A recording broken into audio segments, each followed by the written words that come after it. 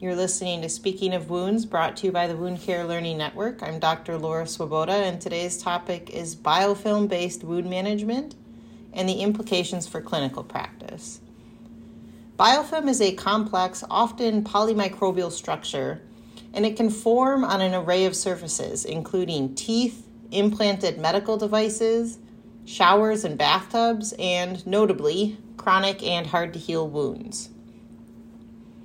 In non-healing wounds, planktonic bacteria, which are bacteria in their free-floating form, seed onto the surface of a wound and attach themselves to the wound base. They begin to form polymicrobial communities that can contain other species of bacteria and often fungal and viral components as well. These communities cover themselves with a protective coating known as an extrapolymeric substance, or EPS. The EPS is typically a polysaccharide. This sugary shell protects microbes within the biofilm from antibiotics and antimicrobials. This is the reason why not all topical and systemic antibiotics and antiseptics will work on hard-to-heal wounds, and why some may be chosen over others when designing biofilm-based wound management strategies. Within the EPS, polymicrobial communities of microbes communicate via a process known as quorum sensing. Quorum sensing allows communities to distribute resources, alert others and induce virulence, and even share antibiotic resistance genes, all within the protection of that EPS. While disrupting biofilm is an important component to any wound treatment strategy, biofilm is known to begin to form and reform in as little as 24 hours. The speed at which biofilm forms and reforms means that these strategies are most effective when implemented into a protocol where evidence-based anti-biofilm interventions are used repetitively at each patient encounter. Biofilm is known to be present in most, if not all, chronic and hard-to-heal wounds, but it is generally not visible to the naked eye.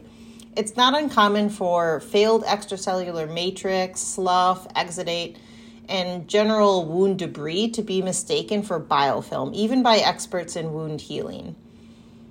Although the human eye typically can't visualize biofilm, biofilm does tend to grow into these types of necrotic tissue. This is another reason why debridement is an important component of wound treatment. Removing necrotic tissue lessens the overall bioburden and its associated inflammation. Biofilms are known to be located on the surface of chronic wounds, but also have the ability to integrate deeper into the tissue itself. Because of this, culturing a wound via a swab may produce a false negative or only culture the planktonic bacteria. This wouldn't provide clinically meaningful information. Managing biofilm has important implications on healing outcomes. Its presence is known to impact wound healing. After controlling for host factors associated with persistent delayed healing, using tools such as compression, offloading, debridement, or addressing any acute soft tissue infection, biofilm is considered the most important single cause of delayed wound healing.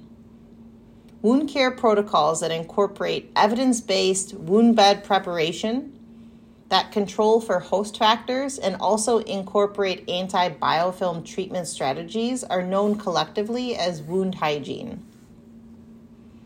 Emerging evidence indicates a number of interventions that are associated with disruption of biofilm in wounds. These technologies include non-contact, low-frequency ultrasound, sharp debridement, and some dressings. Sharp debridement is considered one of the most important treatment strategies to combat biofilm and expedite wound healing. Once the EPS of biofilm is disrupted through a thorough sharp debridement, microbes within the biofilm are exposed and a window of time is opened where antimicrobials can be more effective. Continuing antibiofilm treatment after this initial disruption can help slow the reformation of biofilm and limit its negative effects on wound healing.